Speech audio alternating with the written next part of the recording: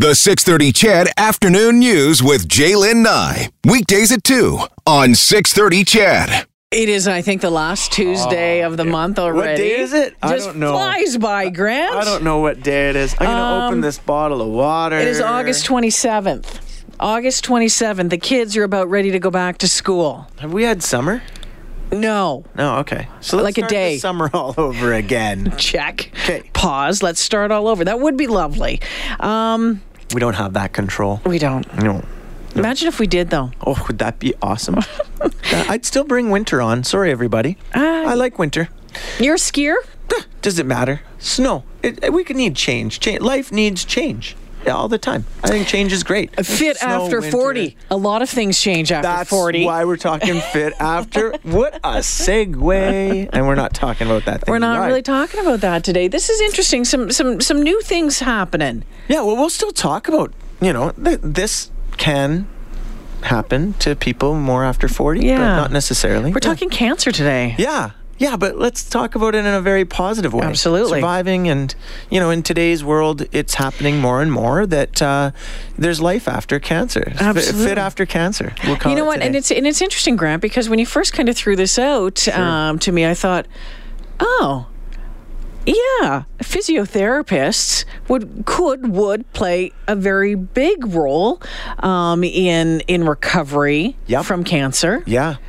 I never thought of that. Yeah, in so many different ways. So I thought today we'd focus on the amazing effects of exercise and as important as the effects of exercise, why it's so important to have it monitored by a professional, and especially when you've been dealing with cancer, and that can be your physician. But I thought we'd talk about it today, as far as what people need to watch out for. What are some of the effects, and why you need to be aware and careful in some cases.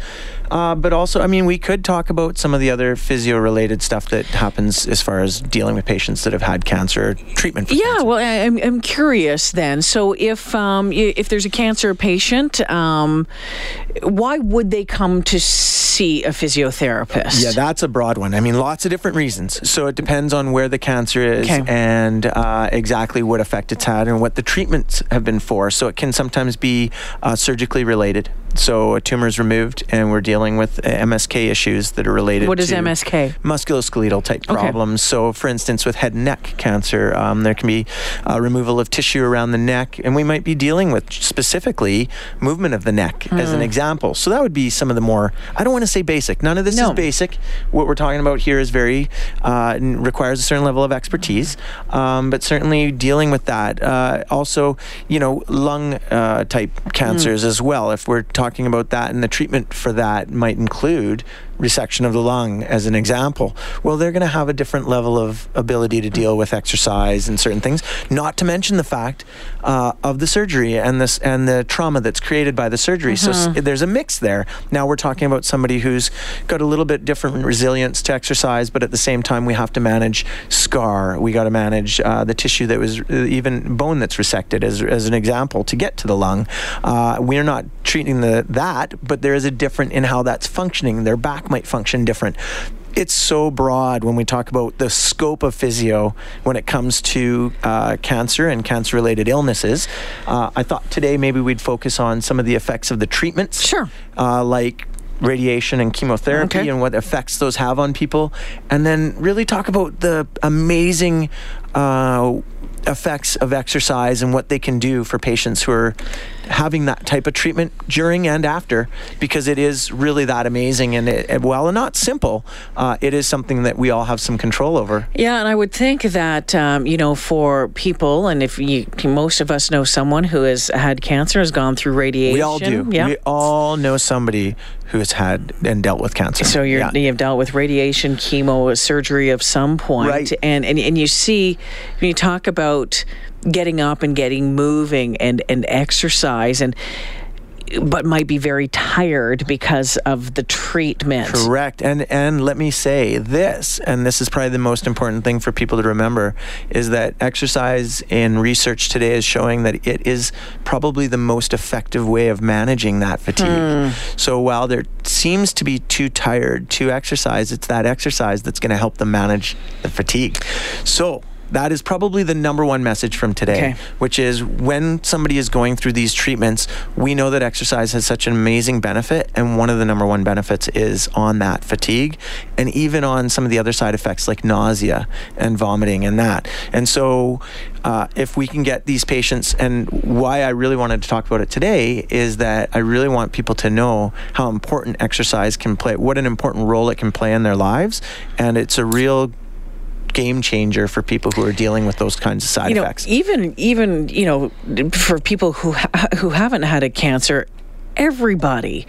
I think a lot of us, I don't have the energy to get moving. I don't have the energy to start walking, 10, 15, 20, 30 minutes a day. You bet. But once you start, it gives you more energy. Absolutely. It gives you more energy. You get probably, I'm guessing, a dopamine drop of some sort, a feel-good serotonin, whatever it is, going through your body. Yeah. And endorphins. I mean, those beautiful endorphins. I mean, they're addictive and in a good way. And likely could help. And could likely help sleep as well. You bet. And mood. It has such an amazing effect on people's mood. If they're dealing with depression, anxiety, those sort of things that are all also side effects of these kind of treatments or going through the treatment. And exercise can have such a positive effect on those as well. Those are kind of the amazing side benefits. On top of and call that mental or whatever. And I think it's as important when we're treating and dealing with people in our atmosphere, whether it doesn't matter whether it's an elbow or somebody dealing with cancer. It's really a whole person that we need to be dealing with. And if you talk about what effect exercise can have, it really affects the whole person. And so that's why it's so important. Now, with somebody who's going through radiation and chemotherapy, there are very important considerations that need to be made when you're exercising. Number one, we definitely need to be working in conjunction with the oncologist and family doctor at the same time.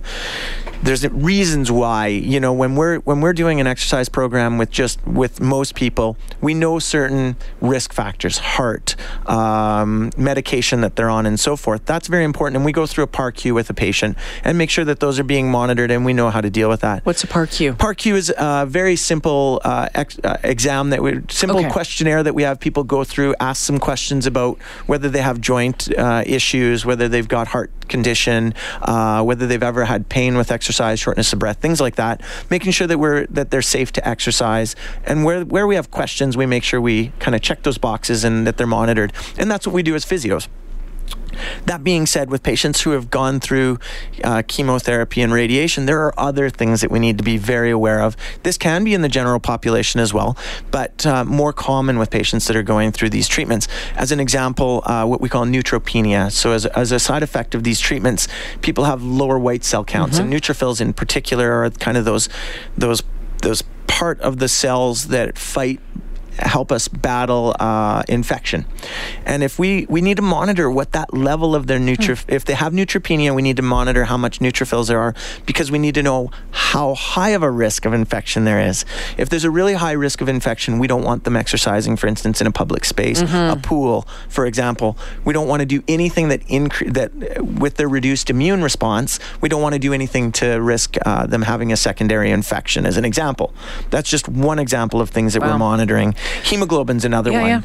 Platelets is another one. If they've got their platelets can be affected, and those platelets are very important for clotting. Yeah. And if those platelets aren't in the same numbers that they need to be, we got to worry about whether they're bumping into things, dropping something on their foot, causing abnormal bleeding or bruising, that can cause other problems. So these are all things with somebody that has cancer and is going through the treatment that we need to monitor and be aware of, so that they're exercising safely and they're getting only the benefits without those risks. Is it best to, Dave, just hold the line, I'm going to get to your phone call here in just a second.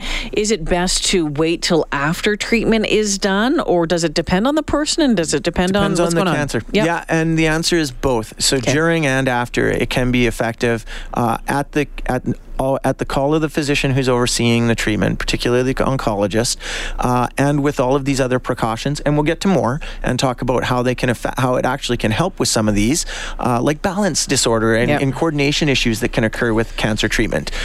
It's actually very beneficial. But that being said, when you're at risk of falling, you need to have it done in a very supervised situation so that you're getting the benefits and we're mitigating the risks. But the answer is, depending on the cancer, treatment can occur during and after. Grant Fedoruk from Leading Edge Physiotherapy joining me this afternoon. It's Fit After 40, but today we're calling it Fit After Cancer diagnosis. How about that? Lots of other news to come as well from Grant on this front. Dave, hold the line. We're going to get to your call. We'll be back more with Grant right after this.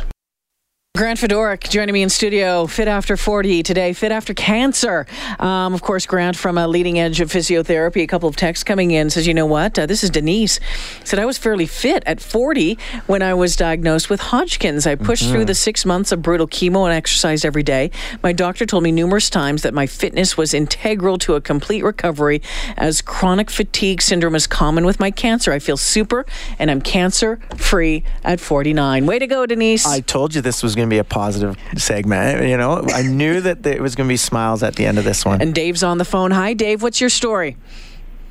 Diagnosed with cancer in the floor of my mouth 15 years ago.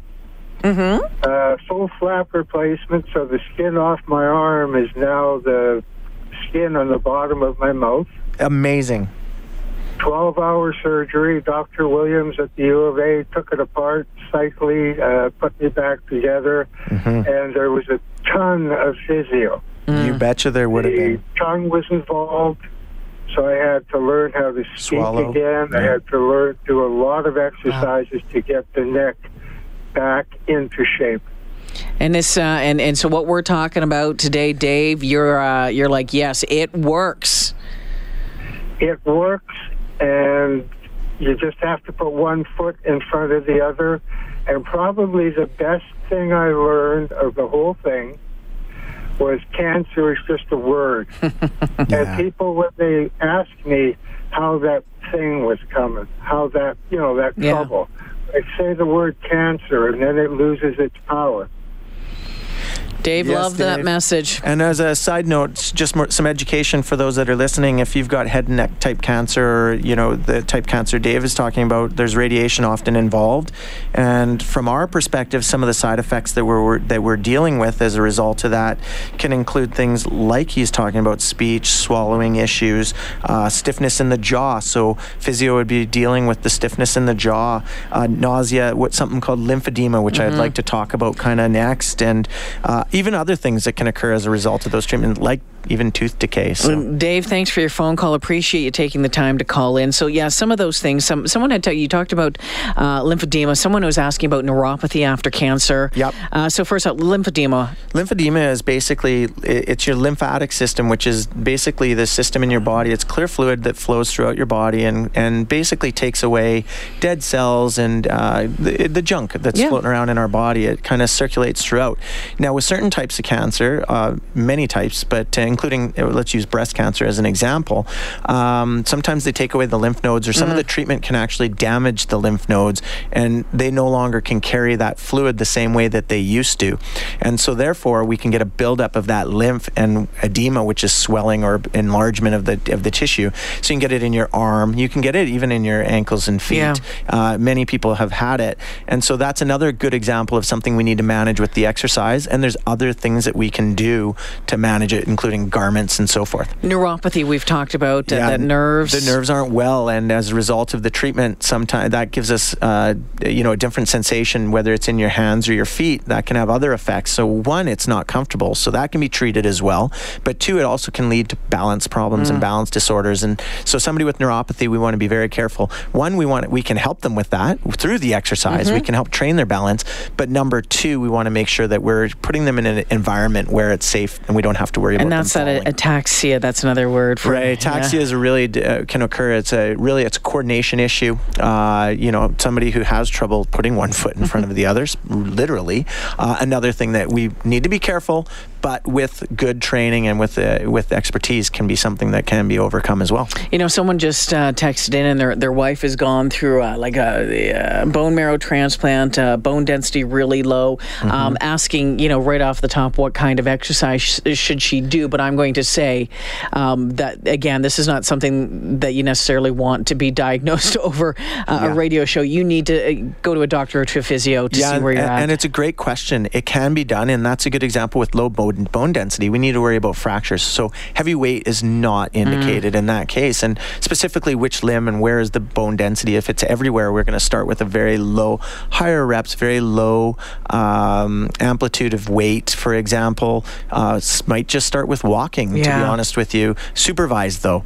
In an environment where we can keep track of somebody's blood pressure, where we know that they're getting checked for their bone density at the same time. Some of those other things I was talking about, neutropenia needs to be monitored. Who's monitoring it? And it should be monitored, not just, okay, we know you have neutropenia. So perfect example. That's a good example of somebody we would love to be working with and making sure that they can exercise in a safe way. Now, you have been working with cancer patients at Leading Edge for quite some time now at the different locations, but have decided now to open a designated clinic. You bet. So this is interesting. And number one, this first time you're talking about it. Yeah, and this was a topic we wanted to talk about. It's very important and dear to me. The long story short, many years ago, lost my dad to cancer.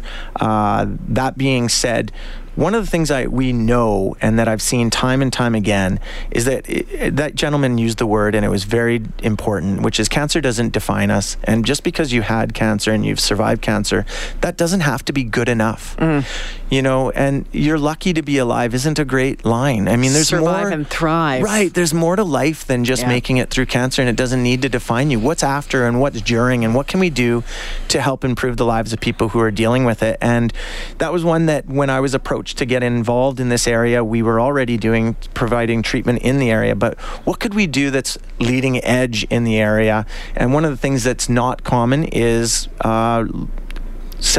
freestanding, dedicated facility to this type of treatment. Everything from dealing with people who have neuropathy to lymphedema to dealing with people who have exercise or have fatigue, that sort of thing. And then the musculoskeletal and all of the other things that happen with patients or patients are going through when they're dealing with cancer. And that can be post-surgically, it can be radiation-induced or chemo-induced.